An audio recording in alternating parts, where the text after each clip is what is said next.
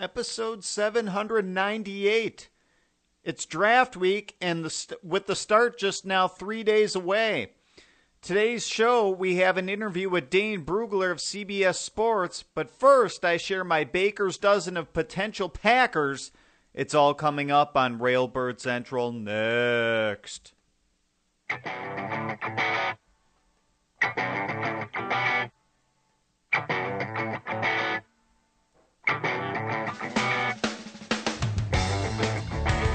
Good morning, Green Bay Packers fans, and welcome to Railbird Central at Cheesehead TV, the longest tenured Packers podcast on the internet. I'm your host, Brian Carrevoux, and today we're talking about the NFL Draft. To do that, we'll have an interview with Dane Brugler of CBS Sports coming up at 9 o'clock a.m. Central Time. While we wait for Dane, I'm sharing my baker's dozen of potential Packers in the first round of the NFL Draft.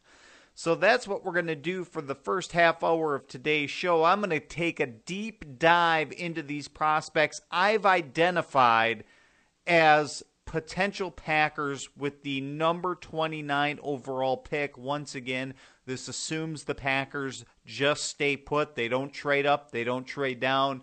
Either of which there's probably a, 10% chance of happening. So not entirely a long shot like 100 to 1, but not exactly like, oh, it's going to happen. There's going to be a trade. I think a lot of people think there's going to be a trade every year, but in likelihood, about a 10% chance. About once every decade, the Packers will either trade up or trade down. Maybe slightly higher, maybe 15%. But I don't think it's any greater than that. But anyway, I've identified these 13 players. Like I said, I would be surprised if it's anyone but these 13. Now, you'll hear me list off these 13 names, and obviously some have a better chance of being the Packers pick. Some have a lesser chance of being the Packers pick. But I think when it comes down to it, it all depends on who's still on the board, who's available, and obviously, this is my opinion. I can't get inside the mind of Ted Thompson or the Packers executives or scouts or coaches or anything like that, but here's who I think has a chance to be a Green Bay Packer just 3 evenings from now. We'll start with the only 2 players I have on the offensive side of the football that have a chance of becoming a Green Bay Packer. And number one, and again, not necessarily the most likely, the least likely. I'm just starting with offense, then moving to defense. There's kind of no, I don't think there's any greater likelihood just because I'm listing this player first. But the first player I'll talk about here is Forrest Lamp of Western Kentucky, a left tackle at the University of Western Kentucky, part of Conference USA, that, a team that won Conference USA and was really good in that group of 5 type of football this past year, played left tackle, projects as a guard at the next level. And I really think, among any player that could be a guard, he's got the highest ceiling of almost any player. And I think he has a fairly high floor as well. Just tested out really well at the NFL Combine. And then you see it when you throw on the film and you watch him, even against the best teams that he played against. Western Kentucky played Alabama in the non-conference schedule, and Forrest Lamp did not look out of place. Perhaps struggled a little bit, but I mean, you're talking about Alabama, the number 1 team in the nation, and you're talking about Forrest Lamp at left tackle, where he's more out on an island. He's going to be even more comfortable if he has to kick into guard. So I think there's a chance of that happening. The only other offensive player I think has a chance of potentially becoming a Green Bay Packer, Wisconsin offensive lineman Ryan Ramczyk, the Badgers' left tackle in 2016, the only season he played for the Wisconsin Badgers. He actually was with them in 2015, but he redshirted.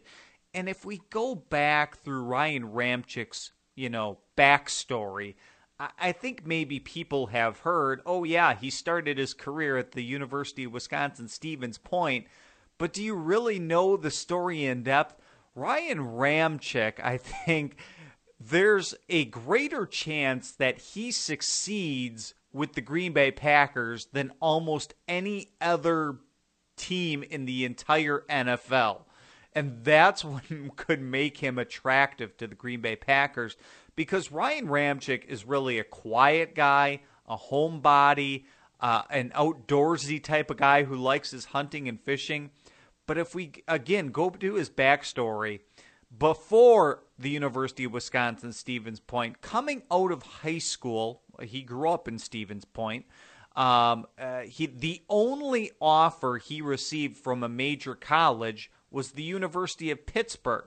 And probably the only reason he got that is because at the time, the University head coach at Pittsburgh was Paul Chryst. Now the University of Wisconsin's head coach, but back then Chryst had, still had connections in Wisconsin, knew Ramczyk probably a little bit better than any other coach in the nation, and saw the potential in him. Ramczyk didn't want to, imagine this, Ryan Ramczyk didn't want to stray that far from home, even though he got a Division I scholarship offer in football. I mean, really, who turns that down? Very few football players. We're talking a minute percentage. He's got the full ride, scholarship paid, doesn't want to go, instead goes, I believe he enrolls at the University of Minnesota Winona, if I'm correct, a Division II school. It gives it a chance like a week or two and quits, and totally gives up football for his first year out of high school, just out of football completely. After, some soul searching in a little bit, wants to stay yet even closer to home in his hometown. So he enrolls at the University of Wisconsin-Stevens Point and dominates for 2 years at Division III football. And I think, the light bulb kind of went on in that, I can be a really good football player, so I'm going to jump up to Division I now. Paul Chryst is back at the University of Wisconsin. He'll take me on. And so Ryan Ramczyk jumps up from Stevens Point Division III to Wisconsin Division I, still staying in state. Again, a guy who doesn't want to stay far from home, so he stays in state. And redshirts that 1 year and becomes a really, really good player for the Badgers. I think everybody really kind of watched when the Badgers were in week 1 in that, highly publicized, nationally televised game against LSU at Lambeau Field. People saw, wow, who is this guy who's playing left tackle for the Badgers, who have produced many very good left tackles, by the way, and he's holding his own, not even holding his own, he's playing really good against, one of the best colleges in the nation that produces some of the best NFL talent in the nation in LSU. So I mean, that's how Ryan Ramczyk's rise came to be. But again, just kind of this common theme of him not wanting to be far from home. He could fit in with the Green Bay Packers seamlessly in terms of this is the lifestyle that he wants to live. He would really enjoy living in a town of, less than what it's right about 100,000 people, right? I mean, it's a small town, especially, compared to other NFL markets out there where he can do his hunting and fishing and he's not bothered by the big city lifestyle. That's not really his type of thing. He would just mesh with Green Bay better, far better than anywhere else in the NFL. And I think that's perhaps maybe some teams may shy just away from him because of that, because he's not going to want to go out to Los Angeles and live maybe he's matured to the point, I think, where he does accept that now. But I just think he would be more comfortable, and because he's more comfortable in general would be a better player with the Green Bay Packers than anywhere else. And if he were to get to number 29, I think they'd have to consider him. And personally, I do think that Ryan Ramczyk could play guard. Obviously, I think with the Packers, kind of already having David Bakhtiari and Brian Bulaga and Jason Spriggs, why I would move Ramczyk to guard right away, get him comfortable there. Obviously, have him, try to cross-train him if necessary down the road to play tackle, but really have him focus on guard right away and have him compete. So there you go. Getting to now the defensive players who I think the Packers have a chance of drafting and might be there and might be the player. Basically, a trio here of outside linebackers / defensive ends, I guess you could say. But in the Packers 3-4 defense, they call them outside linebackers, really. And starting with T.J. Watt, the other Wisconsin player. I've talked so much about T.J. Watt on this show previously. I'm not going to spend too much time on him here. But I just think T.J. Watt is the ideal 3-4 outside linebacker because he plays in that 2-point stance. He's comfortable on both sides of the field, the right and the left. He can rush, he can defend the run, and he can drop into coverage. He's that ideal 3-4 outside linebacker. I'm big on bloodlines. We all know his brother's J.J. Watt, and I just think their development mirrors each other so good. I know TJ is not JJ size-wise, but that's fine. I don't care, that he's not going to be JJ size-wise. That's good because TJ is better adept to drop back in coverage than probably JJ is and fill that edge defender kind of role that he can do that. Maybe you don't want him doing that a ton, but he can do that. And that's fine. I mean, not every player in the NFL has to be J.J. Watt's size to succeed. They don't. I just think T.J. Watt is ideal for what the Packers do in Dom Capers' defense. If there's two more outside linebackers, the Packers, I think, consider one of them, Charles Harris from Missouri, who is not T.J. Watt, or is not that ideal outside linebacker that drops back in coverage. Charles Harris is more, if I had to compare him to someone, I would say he's more Mike Neal, if you remember the former Green Bay Packer now of 2 years ago. But Mike Neal was with them for quite a while. To a lesser extent, Dayton Jones / Julius Peppers, in that these guys were not asked to drop in coverage a lot. Yeah, maybe occasionally they were, but they were far more likely to play defensive end and then kick inside on passing downs and almost be a little bit more of an interior pass rusher. Charles Harris is more like that, but what I really do like about him is his ability to get off the ball quickly off the snap. He's got a really quick first step, kind of like Mike Daniels to an extent when he rushes the passer. Again, I think there's some big differences there. Charles Harris is not won't line up over the one technique like Mike Daniels can. More likely, Charles Harris is lining up on defensive end, can kick inside occasionally, just not on a full-time basis like of Mike Daniels or things like. But that quick first step he's got makes him a real threat, and that's what I really like about him. There's some athletic ability there. And then finally, the other outside linebacker I think the Packers might consider, Takaris McKinley of UCLA. Packers have a history of drafting players from UCLA, from Dayton Jones to Jonathan Franklin to Brett Hundley.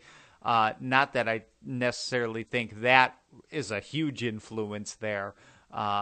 Just because they did it in the past doesn't make it any more likely or less likely that they'll do it in the future. But there is that. I soured a little bit on Todd McKinley in that he's got the torn labrum. I don't like that. Not that it's huge. I think you can get over that. but also he tested a little bit worse than I think people expected out of him at the combine, because I think they just expected him to be this elite athlete, and like TJ Watt tested a little bit better. The difference wasn't huge by any means. I would just put TJ Watt ahead of Takk McKinley if they were both available. You're both there, you're considering the two of them. I take Watt above McKinley. Others may have, be the opposite, and that's understandable. I respect anyone's decision who thinks that. But I think the Packers consider him. I do think he is a good athlete. Certainly in respect to all the guys we're talking about underneath, the second, the third rounders, I put Takk McKinley above them. I just have him behind TJ Watt is basically all I'm saying, is kind of that ideal 3-4 outside linebacker who can get speed off the edge for you. So those are kind of the edge defenders, I think, the Packers. I got the Packers, and this might seem like a big number here, and I've got the Packers considering 3 inside linebackers here. One of them, and I think this is probably the most likely scenario of the 13 players I'm in the process of listing here. Hassan Reddick of Temple, the inside linebacker. The only reason I'm naming him is because, for whatever reason, I think if he were to fall to the Packers at 29, and I don't think he will, but if he were, I think the Packers take him in a heartbeat. The athlete that he is, the difference that I think he can make, the athleticism they've lacked at the position for all these years. If for whatever reason he were to fall to 29, and it's not like he was arrested between now and the next 3 days, and maybe if that happens, he continues to fall. Anyway, I don't expect that. I'm just throwing out some oddball reason he could fall here. But yeah, I think the Packers would take him. The other one that I'm more conflicted about than anybody else here, of the 13 I'm in the process of listing, Reuben Foster of Alabama. I am at the point where I have no idea what to make of Reuben Foster, because he is so good. Football player-wise, you watch the film, you look at his athleticism, because he didn't really test at the combine, and so you do have to project a little bit, but when you watch him, he's an elite athlete. He played really well on a very good Alabama team. You don't have to worry about him on Sundays. He's going to be out there. He's going to do his job. He's going to be a leader of the defense on Sundays. You worry about everything else. You worry that he was kicked out of the combine for getting into some fight with a hospital worker, apparently. You worry about that he already failed a drug test at the NFL combine that he admitted to in an interview.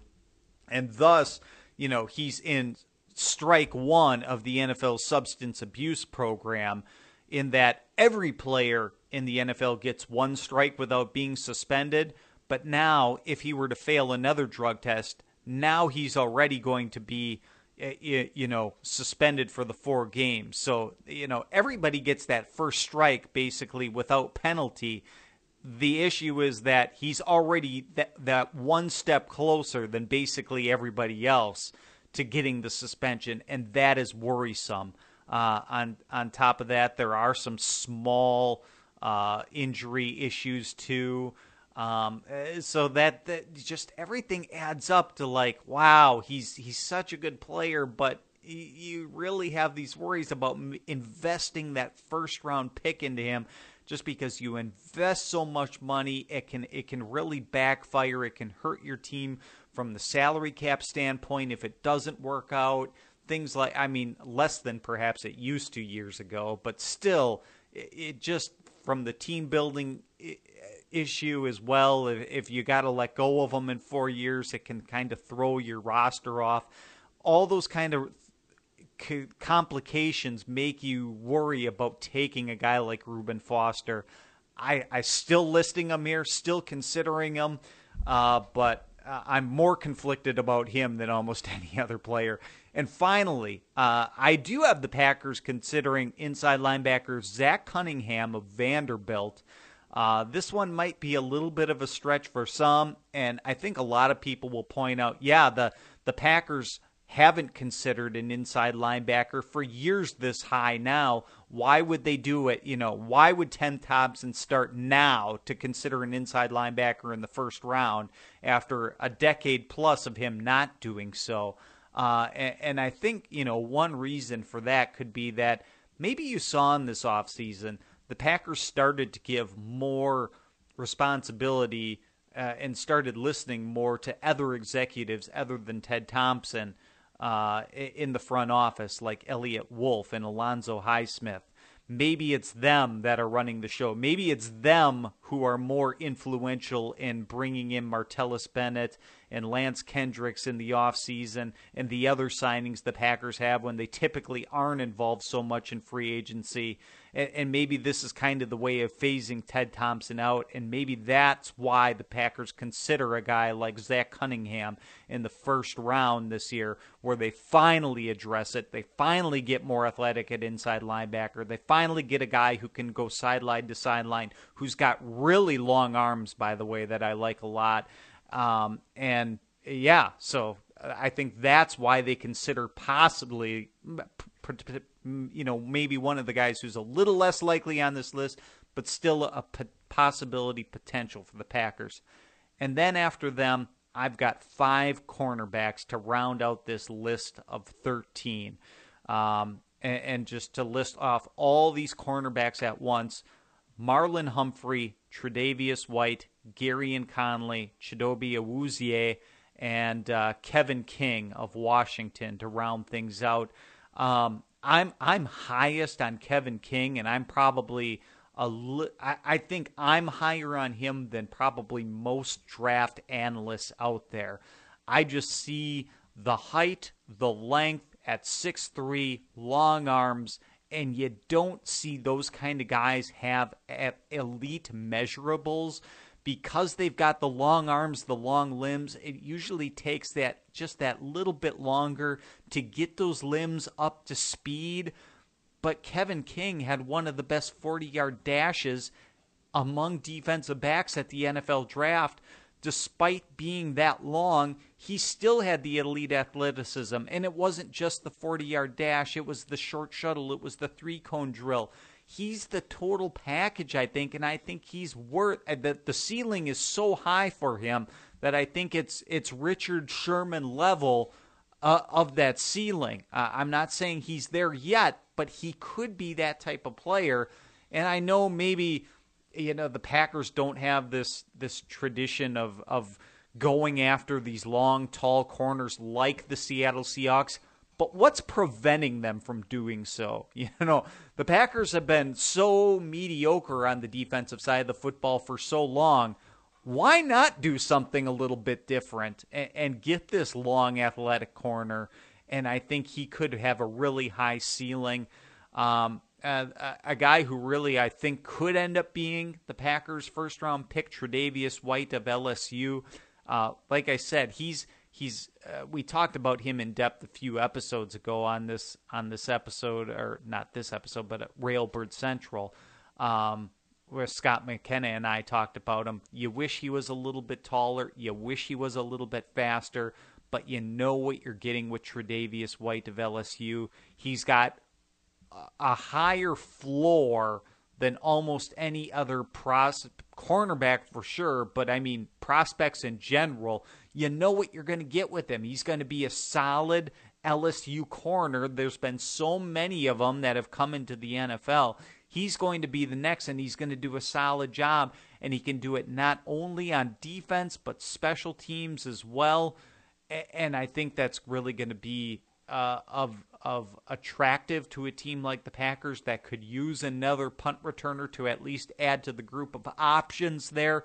But he's a gunner as well on the punt team, and he's going to be just a solid cornerback. I think you're worried about him because he sandwiched around a solid 2014 and a solid 2016 season. He kind of had a poor 2015 season at LSU, in which he got beat a little bit more than you want. But I think the player that you should be looking at is the one who did play well in 2014, 2016. I think that's going to be the player you're going to see more often in the NFL, where he's just got that swagger to him that he was born to be an NFL cornerback, and that's what he is. And you're going to get that solid effort from him, just knowing this is what I was meant to do, and I'm going to come in and put that work in day in, day out, to be that kind of person and be as good of a cornerback as I can be. Maybe perhaps not a great, tackler and run support, but not a bad one by any means. Marlon Humphrey of Alabama.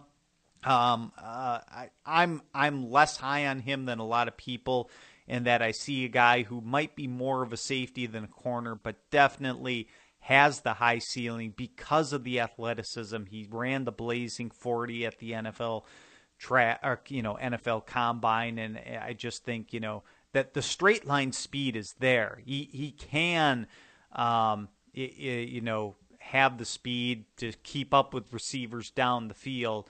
The problem, when the ball in the air, a lot of times he loses track of it. He kind of has that issue of, looking over the shoulder. Where is the ball? Loses a step because of it, and then sometimes will get beat because of that. I don't like that, and that's maybe why I think he's more of a safety if you keep things in front of him. But he could be a very good safety, a first-round safety in the NFL. The problem is the Packers don't exactly need that right now with Morgan Burnett and Clinton Dix. And he is really aggressive against the run, and there's a really high ceiling there. So I can understand why a team would take him in the first round. Gareon Conley of Ohio State, I'm a little bit lower on him than a lot of people. I've been hearing rumblings from people. I know Tony Pauline of DraftAnalyst.com among them saying he likes him more than Marshawn Lattimore, his teammate at Ohio State. I guess I'm trying to figure out how the ceiling is so high on Gareon Conley that as compared to at least like a Marshawn Lattimore. I think Conley is good. Him and Awuzie of Colorado, I think, are a lot alike in that they can both play inside, outside, and be that three-down type of cornerback that's always on the field, that doesn't have to come off. And they can both be that kind of player. But I just see, Conley too many times didn't flash, or I think there were times where he did flash, like, in the national semifinal game against Clemson. He had a pick six, but it was due to the Clemson wide receiver falling down to no reason. That Conley didn't do anything. The receiver just fell down, and Conley, to his credit, took advantage. But had the receiver not fallen down, would that pick six have happened? I'm not so sure it would have. And so I think people are a little bit more higher when they see that kind of play than I am. I do have some questions there, but I certainly think that he can be that three-down type of cornerback that doesn't come off the field, and I think there's worth to that. Where you worry, about a lot of guys who they're only can play inside or only can play outside. And that's not the kind of guy you want to invest a first-round draft choice into, except Kevin King. Kevin King's an outside corner, but he's still a three-down cornerback because he's always going to play outside, but he's not going to come off the field either. And that's why I like him so much. So there you go. There is the 13 players I think will be a Green Bay Packer by the end of Wednesday. Like I said, I would be surprised if it's not one of these 13. But I've pretty much prattled on here for about 30 minutes here, vamping more or less, while we get our first guest of the show on the line. And let me do that now. We're just going to take a brief break here. I'm going to get Dane Brugler of CBS on the phone, and we're going to come back for his interview. So stick with me for just a moment. We're back, and joining us now at Railbird Central on a Monday morning is Dane Brugler of CBS Sports and NFLDraftScout.com. Dane, how you doing this morning? I'm doing well. Happy draft week. Yes, thank you. It's going to be an exciting one, and we've got a lot of draft topics to talk about. I wanted to kick things off here with Joe Mixon. His civil suit has recently been settled. Dane, do you think that helps him, and what do you think is his ceiling for being drafted now that this has been settled? Well, yeah, there's no question it helps him. The team that will be drafting Joe Mixon won't have a lawsuit pending as part of the baggage that he brings to the NFL. We know that what happened 3 years ago on video, it's not going to go away. As soon as he's drafted, that's going to be blasted on social media, and there's going to be an immediate backlash from some. But the team that drafts him, they won't have to worry about that pending lawsuit. It's something that Joe Mixon can move on from. And really, in terms of the legal matters of the case, that's over now. The case is completely done. Now it's just a matter of the case and public opinion and how the fan base reacts wherever Joe Mixon ends up. I think that we're probably going to hear his name somewhere in the mid-second round. I think there's an outside shot of him, maybe sneaking in the late one, but I think a much better chance mid-second round. Cincinnati at 41, Minnesota at 48. Those are the two teams that I would point to as the most likely. And I was at Joe Mixon's pro day, and there was only one general manager there, only one head coach, Rick Spielman and Mike Zimmer. So the Vikings, I think, have shown that they have interest, and we know they could use another running back. So Bengals at 41, they've always shown they no problem taking chances on character guys. So I think those two teams are the ones to watch in the mid-second. All right, another guy with some question marks here. And I'm citing a report from your colleague, Rob Rang, who says Reuben Foster of Alabama could, quote, slide down draft boards after admitting to failing a drug test. So, Dane, how far do you think he slides on draft day? It's hard to say because there is a lot going on. No one has had a worse pre-draft process than Reuben Foster. When you factor in, since Deshaun Watson threw that touchdown pass in the national title game, it's just been downhill. He didn't go to the Senior Bowl, and then he had surgery on his rotator cuff, which, the medicals are a big thing with him because he had concussions, stingers, multiple just minor nagging injuries at Alabama. And with his violent play style, the aggressive way he plays the game, you really have to wonder, can he really hold up for a 16-game schedule with the way he plays the game? You love the tenacity and the competitiveness that he plays with, but at the same time, you have to think about body armor and just durability. Can he hold up doing that? That's a big question mark with Foster. But then you also factor in the failed drug test at the combine, the diluted sample. You factor in that he was sent home from the combine, something we've never seen before. It's unprecedented that he'd be sent home for discipline reasons. And then scouts already had, questions about him off the field because he's a guy that really likes to party. And, I get it. College kids like to party, but scouts worried that with Reuben Foster, it's a little bit more. It kind of would bleed over into the football field or, into preparation, because of what he was doing the night before. So it's something that, scouts are talking about, and it really makes him a wild card. I could see him going, mid-first round, a team kind of looking past all that and say, we'll trust the tape. But I could absolutely see him fall to the early second round because of the questions and the issues teams have. Very interesting. Dane, I saw your article on Tyus Bowser of Houston last week, yourself speculating that he could be drafted as high as number 28 to Dallas, just one pick before the Green Bay Packers. How realistic is it that Bowser could be drafted in the first round? Well, I think it's very realistic. And, every year we have that surprise name in the top 20, top 25. And I think this year Bowser could be that guy. We know how much the NFL covets athleticism at the pass rush position, and that's exactly what Bowser offers. 6'3", 247 pounds, ran a 4.65 40-yard dash, tested off the charts in the explosion drills, change of direction drills. And when you watch him on tape, he lined up outside linebacker in Houston's 3-4 base, and they didn't let him rush the passer on a full-time basis. They'd drop him into space, let him cover the flat, and it was really confounding why they would keep a Ferrari in the garage like that. But I think an NFL team, they're looking at him, okay, we're going to ask him to rush the passer on a every snap basis, and I think they recognize just how good he can be once he is a full-time edge threat. So I'm not sure he's ready mentally to be an every down player, maybe more of a nickel rusher as a rookie, but as a full long-term projection, I think Bowser is going to end up somewhere in the first round. Speaking of edge defenders, TJ Watt receives a lot of attention here in the state of Wisconsin. Obviously, how high do you think he could possibly be drafted? I think his status is somewhere in the mid to late first. I think we talk about pass rush being king, and these pass rushers, just like quarterbacks, they're going to get pushed up a little bit. And so, Myles Garrett probably goes one, and then I think Derek Barnett, Charles Harris, probably the next two pass rushers off the board.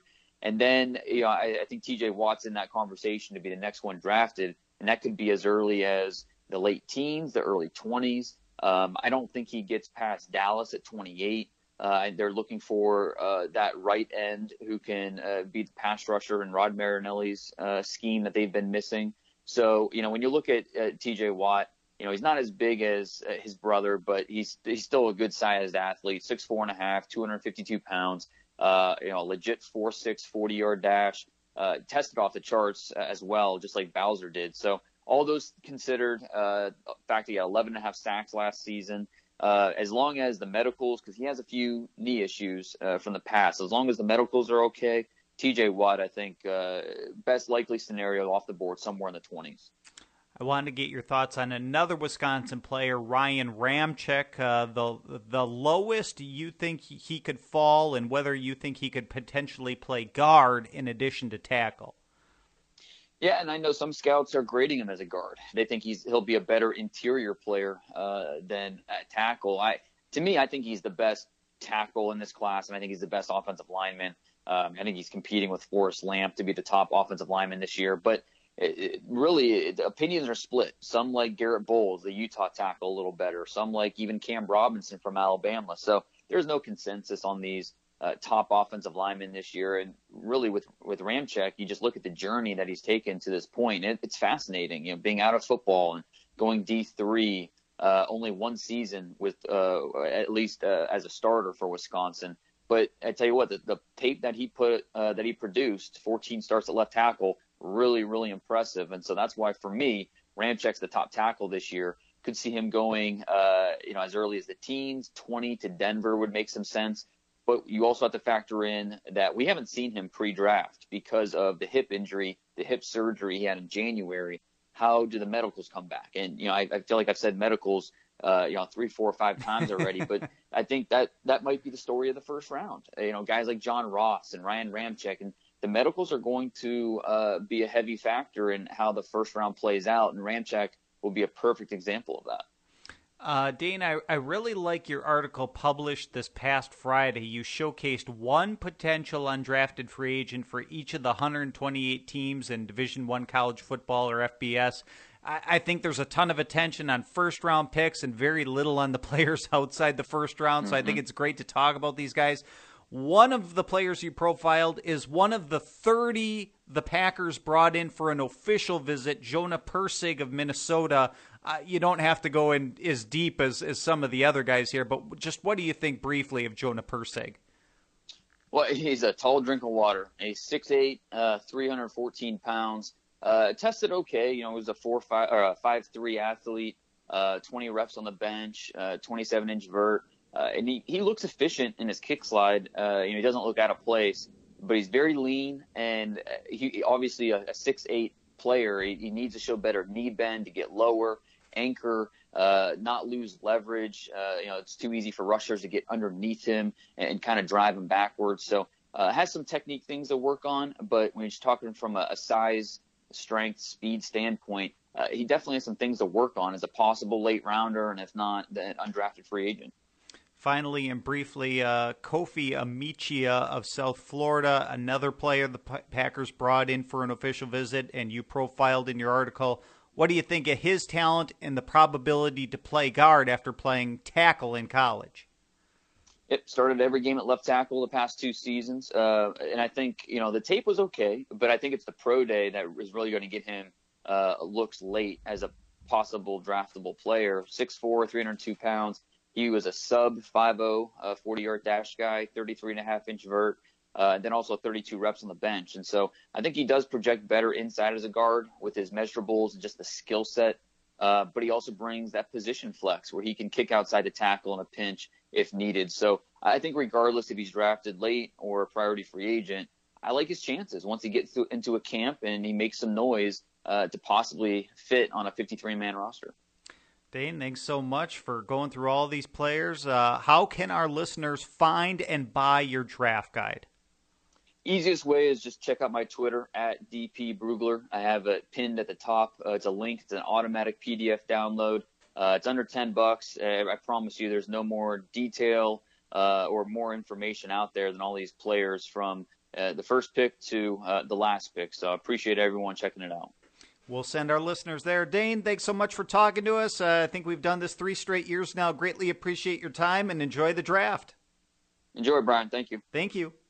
Dane Brugler of CBS Sports / NFL Draft Scout. He puts out his own draft guide, and I do think it's the best one out there. I think everybody says, oh, you're not going to find any more information out there. With Dane, I think he's the one person telling the truth because I think his is more in depth, goes into more players deeper than any other guy. I think if you were to count the word count of every draft guide out there, I think his has the most, at least of any I've seen. I know there's a bunch out there. I've read a bunch. I haven't seen everyone. But his is the best draft guide out there, in my opinion. I think it's worth the money. Go get it, download it. You could put it on your tablet, on your laptop, even on your phone. Might be a little small for the phone, but you can do it. You move the phone lengthwise instead of up and down. You can read that. It's just a wealth of information. Go get it, folks. It's the best draft guide out there, and I was glad to have Dane on our show. Like I said, I think for 3 consecutive years he's come on here before the draft. Love having him on, and there you go. I hope you enjoyed today's episode in which we had the Dane Brugler interview. I gave my baker's dozen of players I think will be a Packer by the end of the day on Thursday. Already coming up then on Wednesday, so the last episode before the draft, I'm going to give my annual and only mock draft for the Green Bay Packers. I'm going to go through all 7 rounds, not every team's pick, but guys who I think will fit what the Packers do in each round of the NFL draft, and give you my one and only mock draft. There's so many, draft analysts out there that come up with mock draft version 5.0. And I think when you start doing that, you're just listing off tons of potential, possibilities. And yeah, you're going to get one right because you made about 5 or 6 or 7 mock drafts.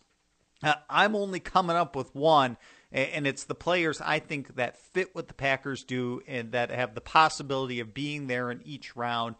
And some of the players I like the best in the NFL draft. So releasing that on Wednesday's episode of Railbird Central. Hope you find that interesting. Last year I was one of the few to get Kenny Clark of UCLA right. And hopefully I can get a few more right again this year. So we'll see what the Packers do, and excited to have that talk on Wednesday's episode. Railbird Central airs every Monday, Wednesday, Friday, typically at 8:30 a.m. Central Time. The live edition of the show podcasted and on demand later in the day. Thank you, everybody, for joining us today. Thank you to Dane Brugler for being our guest. We'll see you in just a few more days. The NFL draft is almost here. We'll see you, folks. Have a good day. We'll be back again later. I leave you today with a song called Rosie by String Cheese Incident on Sci Fidelity Records. See you later, everyone. Go Pack Go.